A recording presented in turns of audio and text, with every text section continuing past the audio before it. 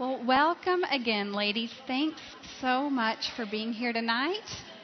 Let's get started on our lecture. Thanks for being here at Women in the Word as we continue our summer study called Who Are Those Guys Anyway? My name is Misty Denman, and I am so excited to be here with you as we study the book of Philemon.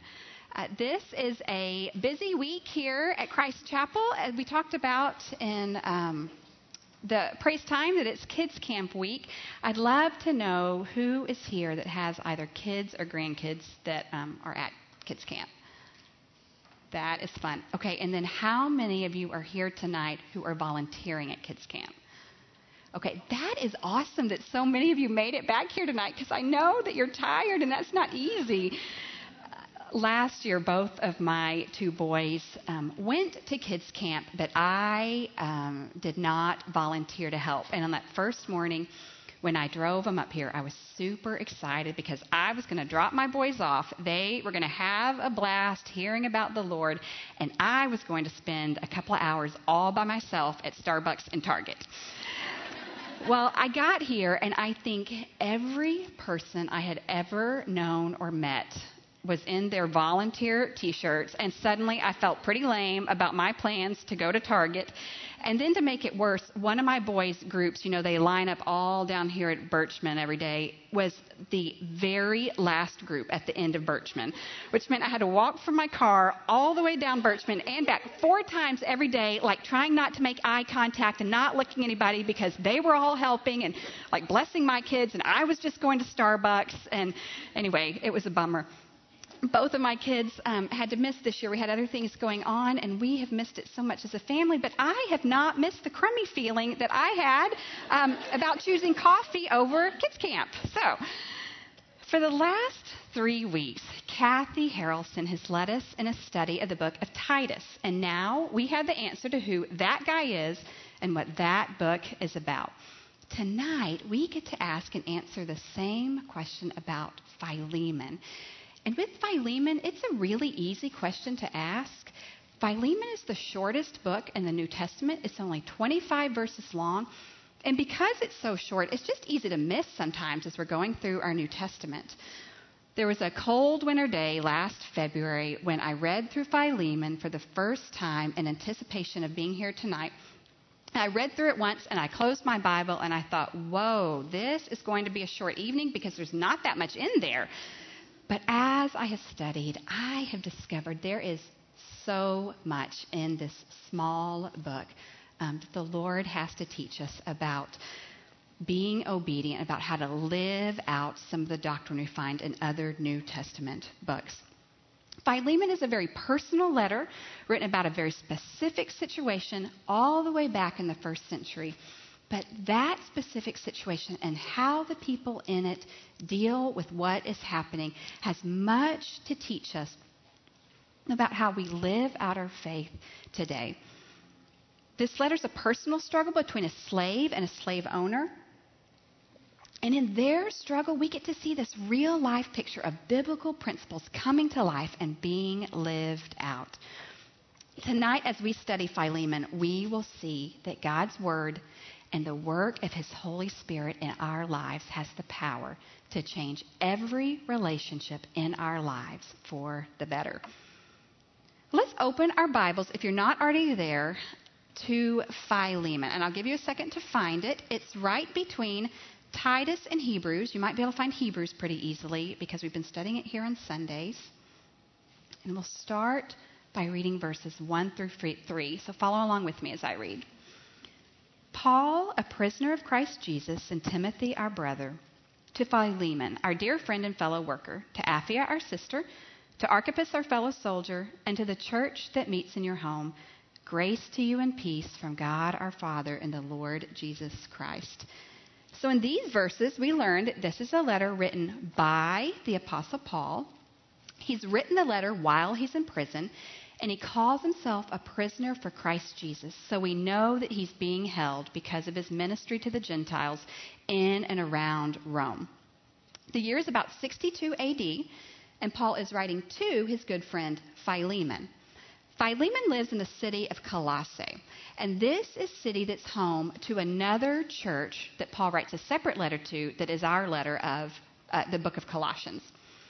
Philemon has a home that's large enough to house the local church, so we know that he's a wealthy man, and we also know that he has dedicated his time and his resources to serving the cause of Christ. It's most likely that Philemon met Paul several years earlier when Paul was teaching and preaching the gospel in Ephesus. I have a map to show you where Colossae and Ephesus are. So you can see where Colossae is. This is where Philemon lives, and then Ephesus is about 100 miles away, and that's where Paul would have been teaching and preaching. Philemon must have traveled there, heard the gospel, and then come back home to Colossae and either joined or started a local church. And you can also see, just by way of reference, where Rome is, and then also where the Holy Land is. That was over on the other side. So this letter is written to Philemon, but Paul also mentions his wife, Apphia, and she would have needed to know the contents of this letter because as the wife, she would have had the day-to-day responsibilities for any slaves that they owned. And Archippus is either their son or perhaps a pastor in the local church. So the letter is written specifically to Philemon, but we know that because Paul mentions these other people, he meant for the letter to be shared with them as well. So let's go on and read verses 4 through 7. I always thank my God as I remember you in my prayers, because I hear about your faith in the Lord Jesus and your love for all the saints. I pray that you may be active in sharing your faith, so that you will have a full understanding of every good thing we have in Christ. Your love has given me great joy and encouragement, because you, brother, have refreshed the hearts of the saints. So in these verses, Paul is telling us that fellowship with other believers brings refreshment and encouragement to their hearts and to ours. So on your outline, refresh one another. When Paul tells Philemon that he's thankful in these verses for both his faith in Jesus and his love for other believers, that is because these two things go hand in hand.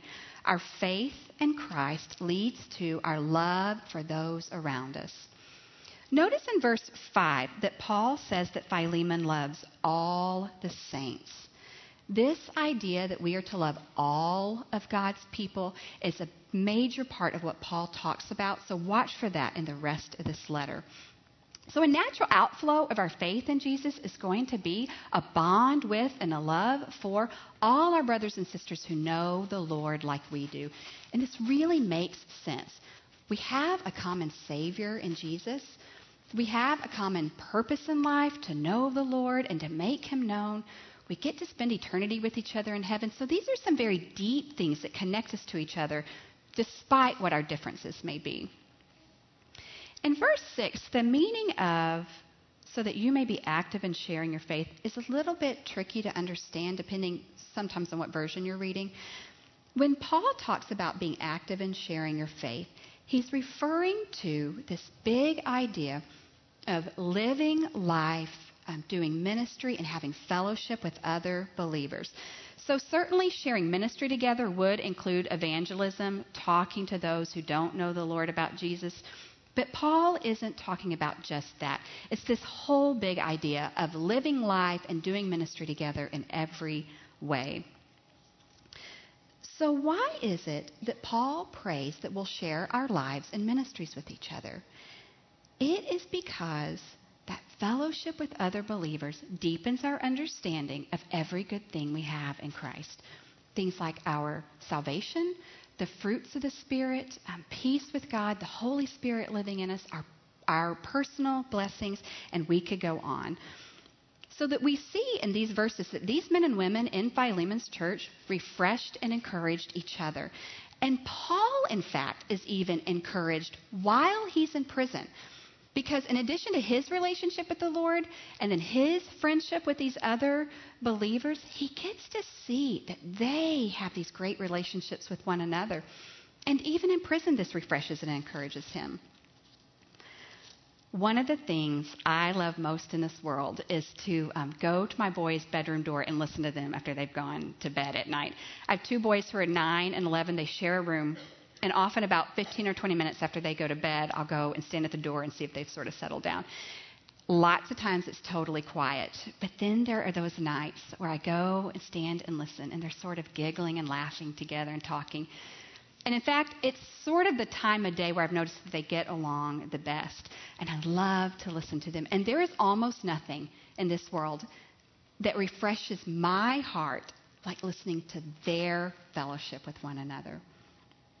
So we really know that we need these kind of relationships that Paul is talking about. So what keeps us from encouraging one another? What keeps us from refreshing one another? I will be the first one to admit that I let the busyness of life stop me from deepening those relationships I have with other women who know and love the Lord. But let's not let that happen. Let's take time to refresh and encourage one another, to cultivate those God-given relationships. In fact, it's one of the things that I love most about coming to Women in the Word is that I have a weekly time in addition to studying the Word to come to small group and be refreshed and encouraged and sharpened by those women that are around me. And it never fails that when I leave here, I am ready to walk more closely with the Lord. That is the kind of fellowship that Paul is talking about. In our relationships, let's be willing to share both hard things and good things that are going on in our lives. Let's be intentional about cultivating and nourishing those life-giving relationships that the Lord provides for us. Throughout this letter that Paul writes to Philemon, I saw a story of men who are working to live out that famous love doctrine in 1 Corinthians 13. You know what I'm talking about? Love is patient, love is kind. I wonder how many of you had that passage of Scripture read at your wedding? Did anybody have that in their wedding? Only a few of you. Okay. I tried remembering if I had that at my wedding, and the answer is I do not know. I was really nervous, lightheaded that day. I don't have a video of it, and I only remember little bits and pieces of the whole day. And in fact, I asked my husband if he remembered if it was read, and his response was, I don't know, that day was really a blur. So I do know that we're legally married. I came across my marriage license recently. And so that's the important part. And I also know that I've heard it read at many other weddings. And I've heard it read so many times, in fact, that I tend to let that Scripture sort of go in one ear and out the other without thinking about it very carefully. And that is such a mistake because that is really deep and powerful truth. So let's look on your verse sheet at that very first Scripture, 1 Corinthians 13. This was also written by Paul. And it says, love is patient, love is kind. It does not envy, it does not boast, it is not proud. It does not dishonor others, it is not self-seeking, it is not easily angered, it keeps no record of wrongs. Love does not delight in evil, but rejoices with the truth. It always protects, always trusts, always hopes, always perseveres. In the story that unfolds in Philemon, we get to see a picture of this teaching being applied to real life, but it's not in the context of a husband and a wife as we often think of the Scripture in terms of, but it's between two brothers in the Lord. My husband and some of his old college friends, a few of his friends now, but particularly his old college friends, have always called each other bro. And I can't tell you how many times in my life I've heard, good to see you, bro. Can't wait to see you again, bro. And I've always loved that they did that because it's this sort of manly way to convey a love for each other and this deep connection that they have as Christ followers. When Paul encourages us to refresh one another, that is a real and practical way for all of us in God's family to live out verses 4 and 5 in 1 Corinthians 13 on your outline. Love is kind and is not self-seeking. So let's move on and look at verses 8 through 11. In this section, some amazing things are going to begin to happen because Paul teaches life-changing truth to Philemon. On your outline, Regard one another as equals. And let's read verses 8 through 11. Therefore, although in Christ I could be bold and order you to do what you ought to do, yet I appeal to you on the basis of love. I then, as Paul, an old man, and now also a prisoner of Christ Jesus, I appeal to you for my son, Onesimus, who became my son while I was in chains. Formerly he was useless to you, but now he has become useful to both you and me. So this is a good place to stop and get some background on who these guys are. Onesimus is a slave who belongs to Philemon. He had at some point prior to this letter run away from Philemon's home. He probably stole either money or something valuable to finance his escape. And his plan would have been to escape to another city, never to be caught or returned. After he runs away, he ends up in the same city where Paul is in prison. And we don't know exactly how these two men came in contact, but they did. It could have been that Onesimus was familiar with Paul because of Philemon and Paul's friendship. It might have been that he was looking for Paul to help him in some way as a fugitive. He might have had a guilty conscience for what he had done, and he sought Paul out to help. We don't know the circumstances that brought these two men together, but we do know it was part of God's plan. Because while Onesimus visits Paul in prison, Paul shares the gospel with him. Onesimus trusts Christ, and everything from Onesimus changes from that point on. On your verse sheet, let's read Romans 8:28. And we know that in all things God works for the good of those who love him, who have been called according to his purpose. So Onesimus did not know when he first walked into that prison that he was going to come out knowing and loving the Lord. But that's exactly what happened. And from that point on, we see God's good hand of favor on Onesimus' life in this story. In Onesimus, we will see a life transformed by Christ's work on the cross. And we know that because we read in verse 11 that Paul says that formerly he, Onesimus, was useless to you, but now he has become useful to both you and me. Formerly, he had run away from Philemon, never to return. But now he is a beloved brother and friend to Paul, and he is going to have a chance to set things right with his brother Philemon. Okay, so let's stop here and talk about slavery in the first century Roman Empire, because there were certainly similarities, but there were also some real differences between slavery at this time and place and what we think of as slavery in the American antebellum South. First of all, at this time, slavery was not based on race. So the slaves in the Roman Empire would have been indistinguishable in appearance and dress from those around them. And this would have made running away a lot more of a possibility for Onesimus. As the Roman Empire grew and conquered territories around them, it was their practice to take some of those conquered people and bring them back into the heart of the empire and use them as slaves. Also, it would not have been uncommon for the very poor to either sell themselves or their children into slavery for a set amount of time, like an indentured servant. And so slaves were often freed at some time in their life. Slaves were used in all segments of society from top to bottom, most often as unskilled laborers, farm hands. But they were also sometimes seen as teachers, lawyers, merchants, and even doctors. The slave population at this time was huge. There are estimates that about 30% of the Roman Empire were slaves, and in the large cities, it could have risen to up to 80%. Slaves were allowed to earn extra money on the side to buy their freedom, but I'm sure that was a very difficult thing to do.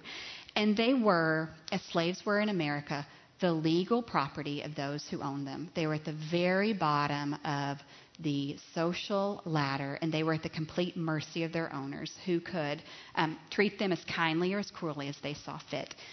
And because it was a system that allowed for such exploitation, it was in no way God's best for these men and women that he had created in his image. So with these things in mind, let's go on in our passage. Let's look at verse 8. In verse 8, Paul says that he has the authority as an apostle to force Philemon to pardon Onesimus for his crimes. And yet Paul chooses not to exercise his authority. Instead, he chooses to approach Philemon as a brother and as a friend. In the rest of this letter, Paul is going to lay out his arguments for why Philemon should give pardon to Onesimus, but then he allows Philemon to make his own choice about what he will do in this situation. If Philemon chooses to love and forgive Onesimus, certainly there will be great blessing for Onesimus, but there would be even greater blessing for Philemon, because by him choosing to do what was right, he will have an opportunity for much spiritual growth and blessing than if he were simply forced to do it and did it out of obligation. On your verse sheet, look at 1 Peter 3, 8 and 9, and let's read that. Finally, all of you, be like-minded, be sympathetic, love one another, be compassionate and humble. Do not repay evil with evil or insult with insult. On the contrary, repay evil with blessing, because to this you were called, so that you may inherit a blessing. Okay, now look back with me at verse 9, where Paul says, Paul, an old man, and now also a prisoner of Christ Jesus. I like Paul's subtle way of reminding Philemon who's doing the asking here when he says, hey, I'm old, I'm your friend, I'm sitting in this dark prison cell. Do you really want to say no to me? But there's also this very serious side to this verse as well, because by reminding Philemon that he is a prisoner for Christ, he is telling him, he knows he's asking Philemon to do a hard thing and to give up a lot of his rights. But he's not asking Philemon to do any more than he has already done for Christ. So in this way, he is a great example to Philemon. In verse 10, Paul calls Onesimus his son, and that refers back to the fact that Paul had led Onesimus to Christ earlier. And then several times through this letter, we notice that Paul calls Philemon his brother. By using these words, brother and son, Paul is placing himself and Philemon and Onesimus on this level playing field. And it is an amazing thing that Paul, an apostle, and Philemon, who was this well-known, well-respected man in his community and in his church, and Onesimus, a fugitive from the law, a runaway slave, would be considered equals. In the eyes of the world, never would have happened. But Paul knew that all three of these men were just sinners saved by grace, and that all three, no matter how they were seen by the world, were equally valued members of the family of God. Our world always has and always will put people in categories and then assign them worth based on those categories. But Jesus sees us as equally valuable and equally giving his life for.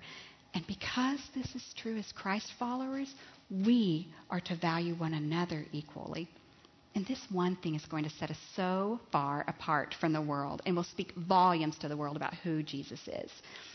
On your verse sheet, let's read Galatians 3 and also James 1. Galatians 3 says, so in Christ Jesus, you are all children of God through faith. For all of you who are baptized into Christ have clothed yourself with Christ. There is neither Jew nor Gentile, neither slave nor free, nor is there male or female, for you are all one in Christ Jesus. I love that verse. And then in James, my brothers and sisters, believers in our glorious Lord Jesus must not show favoritism. Listen, my dear brothers and sisters. Has not God chosen those who are poor in the eyes of the world to be rich in faith and to inherit the kingdom he promised to those who love him? So these two pictures, I think, gives a very clear picture, these two verses, of what equality means in the eyes of the Lord. So whatever respect or deference or love that Philemon would show to Paul as a spiritual mentor and as an apostle, he was also to show to Onesimus, despite the fact that Onesimus is a slave with no legal rights or social status. Doing that was the essence of humility.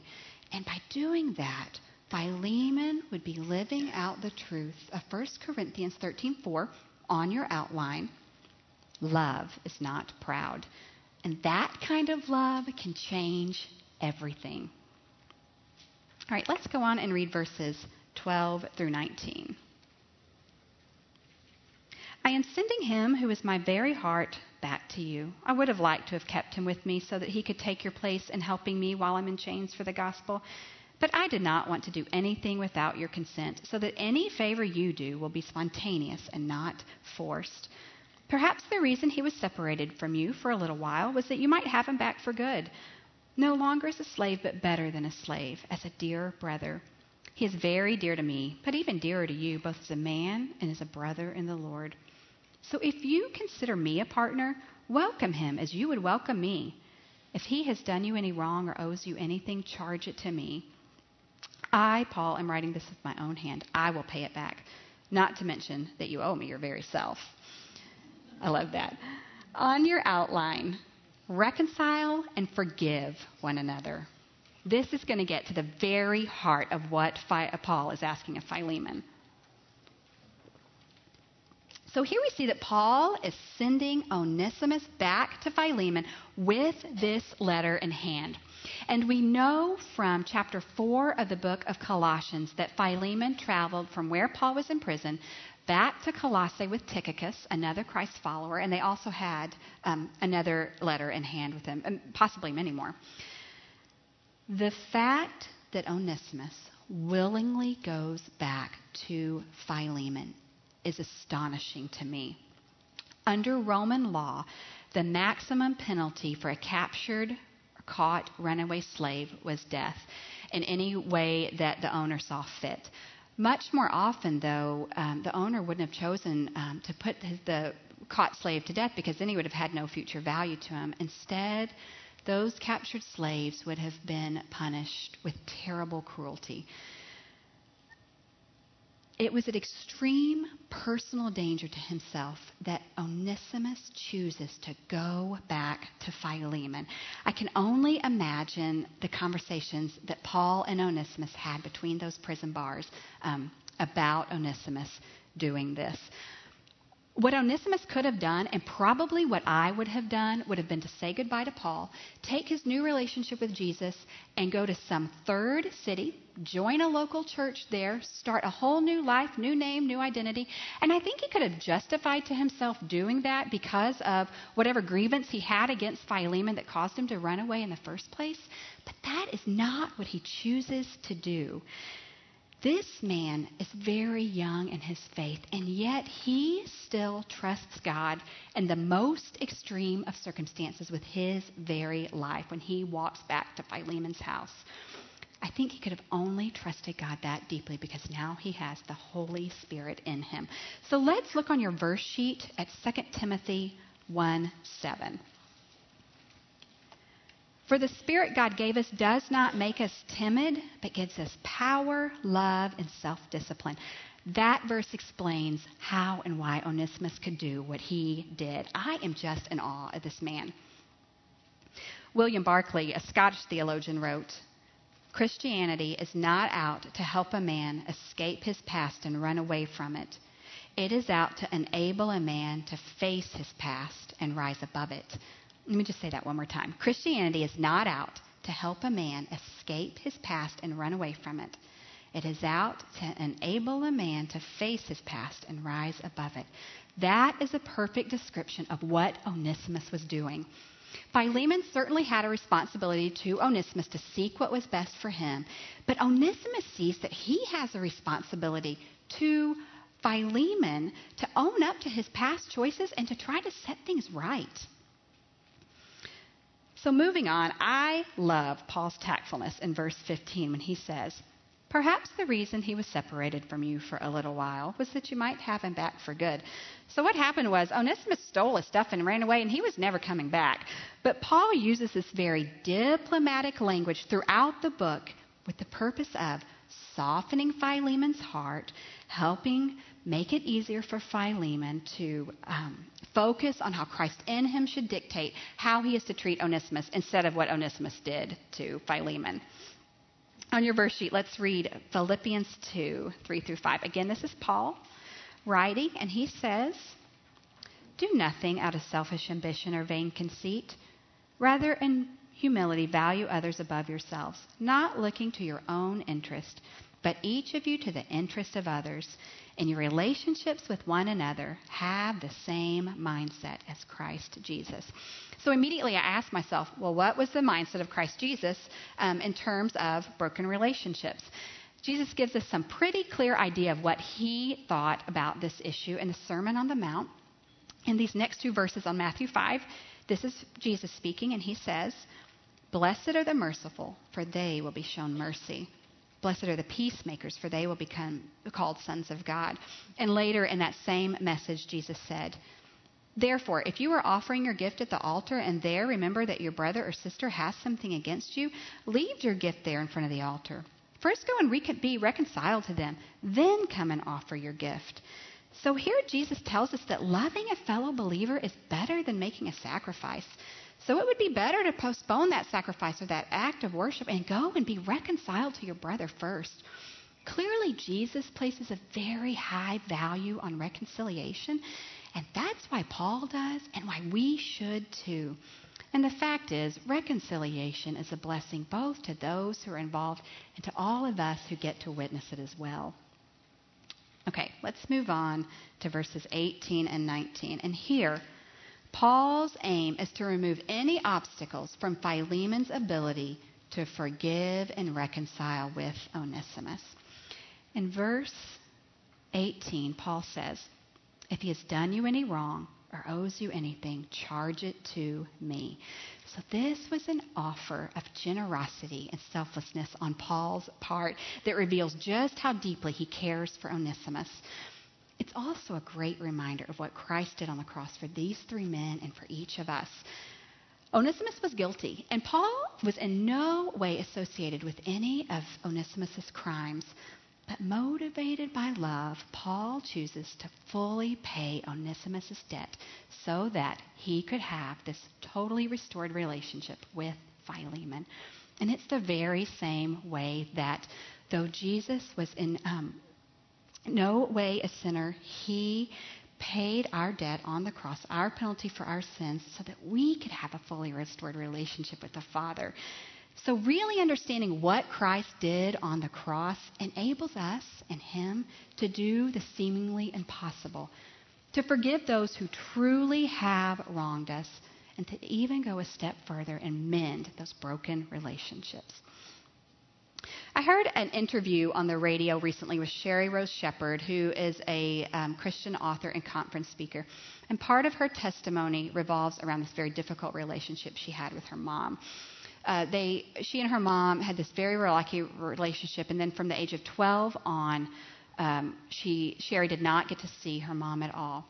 And sometime between then and adulthood, Sherry had trusted Christ, now knew and loved the Lord, and because of that, reached out to her mom hoping for reconciliation. So she wrote her mom this letter saying that she wanted to reconcile. Her mom wrote her back and said that every problem she had ever had in life was because she had chosen to be a mother. She wanted nothing to do with Sherry, didn't want any part in the relationship. But Sherry loved the Lord and wanted to pursue her mom, so she wrote her mother another letter back, told her mom that she loved her, told her mom that she was sorry for all the difficult things that had happened in her life and that she really wanted them to know one another. Well, as a result of that letter, Sherry's mom now knows the Lord. They have a reconciled relationship, and I think that they even live together. I don't think it's an easy relationship. Her mom is still a difficult person, but there really was reconciliation in that relationship. And Sherry said that it was when she was willing to love her mom, when her mom deserved it the very least, that extraordinary things began to happen in that relationship. And so it's the cross that Sherry went back to and that we go back to when we don't feel like we can forgive. It's where we remember that we've been forgiven, and that's why we can forgive others. As believers with the Holy Spirit living in us, we are enabled to forgive those who have wronged us and then to even go a step further and be reconciled with those people. So when Onesimus chooses to go back to Philemon and face his past, and when Philemon chooses to forgive and consider this criminal slave as a beloved brother, that is 1 Corinthians 13:5 on your outline, in action, love keeps no record of wrongs. And that kind of love can change everything. So let's finish up and read verses 20 through 25. I do wish, brother, that I may have some benefit from you in the Lord. Refresh my heart in Christ. Confident of your obedience, I write to you, knowing that you will do even more than I ask. And one more thing, prepare a guest room for me, because I hope to be restored to you in answer to your prayers. Epaphras, my fellow prisoner in Christ Jesus, sends you greetings, as do Mark, Aristarchus, Demas, and Luke, my fellow workers. The grace of the Lord Jesus Christ be with your spirit. So Paul has made it very clear in this letter that he cares deeply for Onesimus, but because he's in prison, he cannot go back with Onesimus and have a face-to-face conversation with Philemon. What he can do instead is write this letter and then trust God to work in Philemon's heart so that Philemon can see Onesimus in the same way that Paul does. In verse 21, Paul says that he is confident of Philemon's obedience. And that's an interesting word to use there, obedience, considering that Paul has not commanded Philemon to do anything in this letter. But I think he uses that word obedience because ultimately, it is the Lord that Philemon is going to have to answer to, and not to Paul. So Paul says that he's confident that Philemon will do even more than he's asked to do. So let's look on your verse sheet, that very last verse on the page, Ephesians 4, 1 through 2. Again, this is Paul, so we see how Paul has written these many letters with very common ideas and the application of that and what these men are doing here. As a prisoner for the Lord, then, I urge you to live a life worthy of the calling you have received. Be completely humble and gentle. Be patient, bearing with one another in love. Paul does not attack slavery as a social institution in this letter. Instead, what he does is hone in on Philemon's heart response to a fellow believer. Christ working in us reaches beyond boundaries set up by the world. Christ working in us compels us to love everyone we come in contact with. And it's from the outflow of those personal convictions that unjust social institutions can then be attacked. And that was true in Paul's day, and it is still true now. So on your outline, radically love one another. Can you see how radical this whole situation is? Forgiving Onesimus of his crime and accepting him back into his home as an equal and as a beloved brother would have been totally unthinkable apart from Christ working in him. Philemon choosing to forgive Onesimus, bringing him back into his home with no punishment, would have neither been understood or accepted by any of his peers outside of the church at this time. And in fact, it probably brought with it some real chance of persecution on Philemon's part. It totally defied every expectation of that day. But as Christ followers, the way we live out our love for Jesus is by loving those around us, and that won't always make sense to the world, but we do it anyway. For us, radical love happens when we love the unlovable, when we forgive the unforgivable, when we honor difficult vows in marriage, when we reach out to those who are really different from us, even when it's uncomfortable, when we pursue those hard-to-love people. And when we make choices like this, we put into practice 1 Corinthians 13:7 on your outline. Love always protects and always perseveres. And that kind of love can change everything. Since this is a letter and not a full story with a beginning and a middle and an end, we're left with some important questions about what happens next. In fact, there were 2 nights when I first started studying this book. I woke up in the middle of the night and thought, what happened to Onesimus? I worried about him a lot. There is no historical record of what happens next, but commentators believe that because Philemon allowed this letter to be circulated publicly, in all likelihood, he did comply with what Paul asked him to do. Hopefully there was a restored and even transformed relationship between a slave and a slave owner. So it's left to our imaginations what that reunion and then that subsequent relationship looked like. But based on what we've learned tonight, I have every confidence that a restored and even transformed relationship happened in that home. I know that an extraordinary work of God happened there because Christ in us can cause us to love beyond the expectations of the world, beyond our own expectations. So what is it that we learn from the book of Philemon?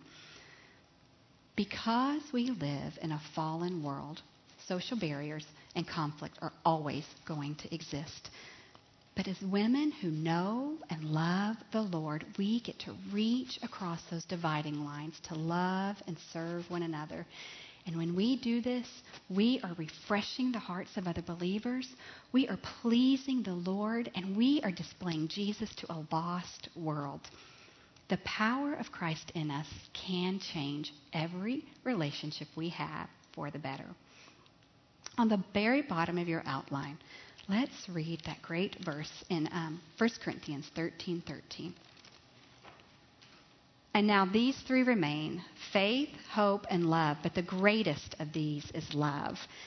The power of Christ in us gives us the ability to love, and that love changes everything. So let's pray.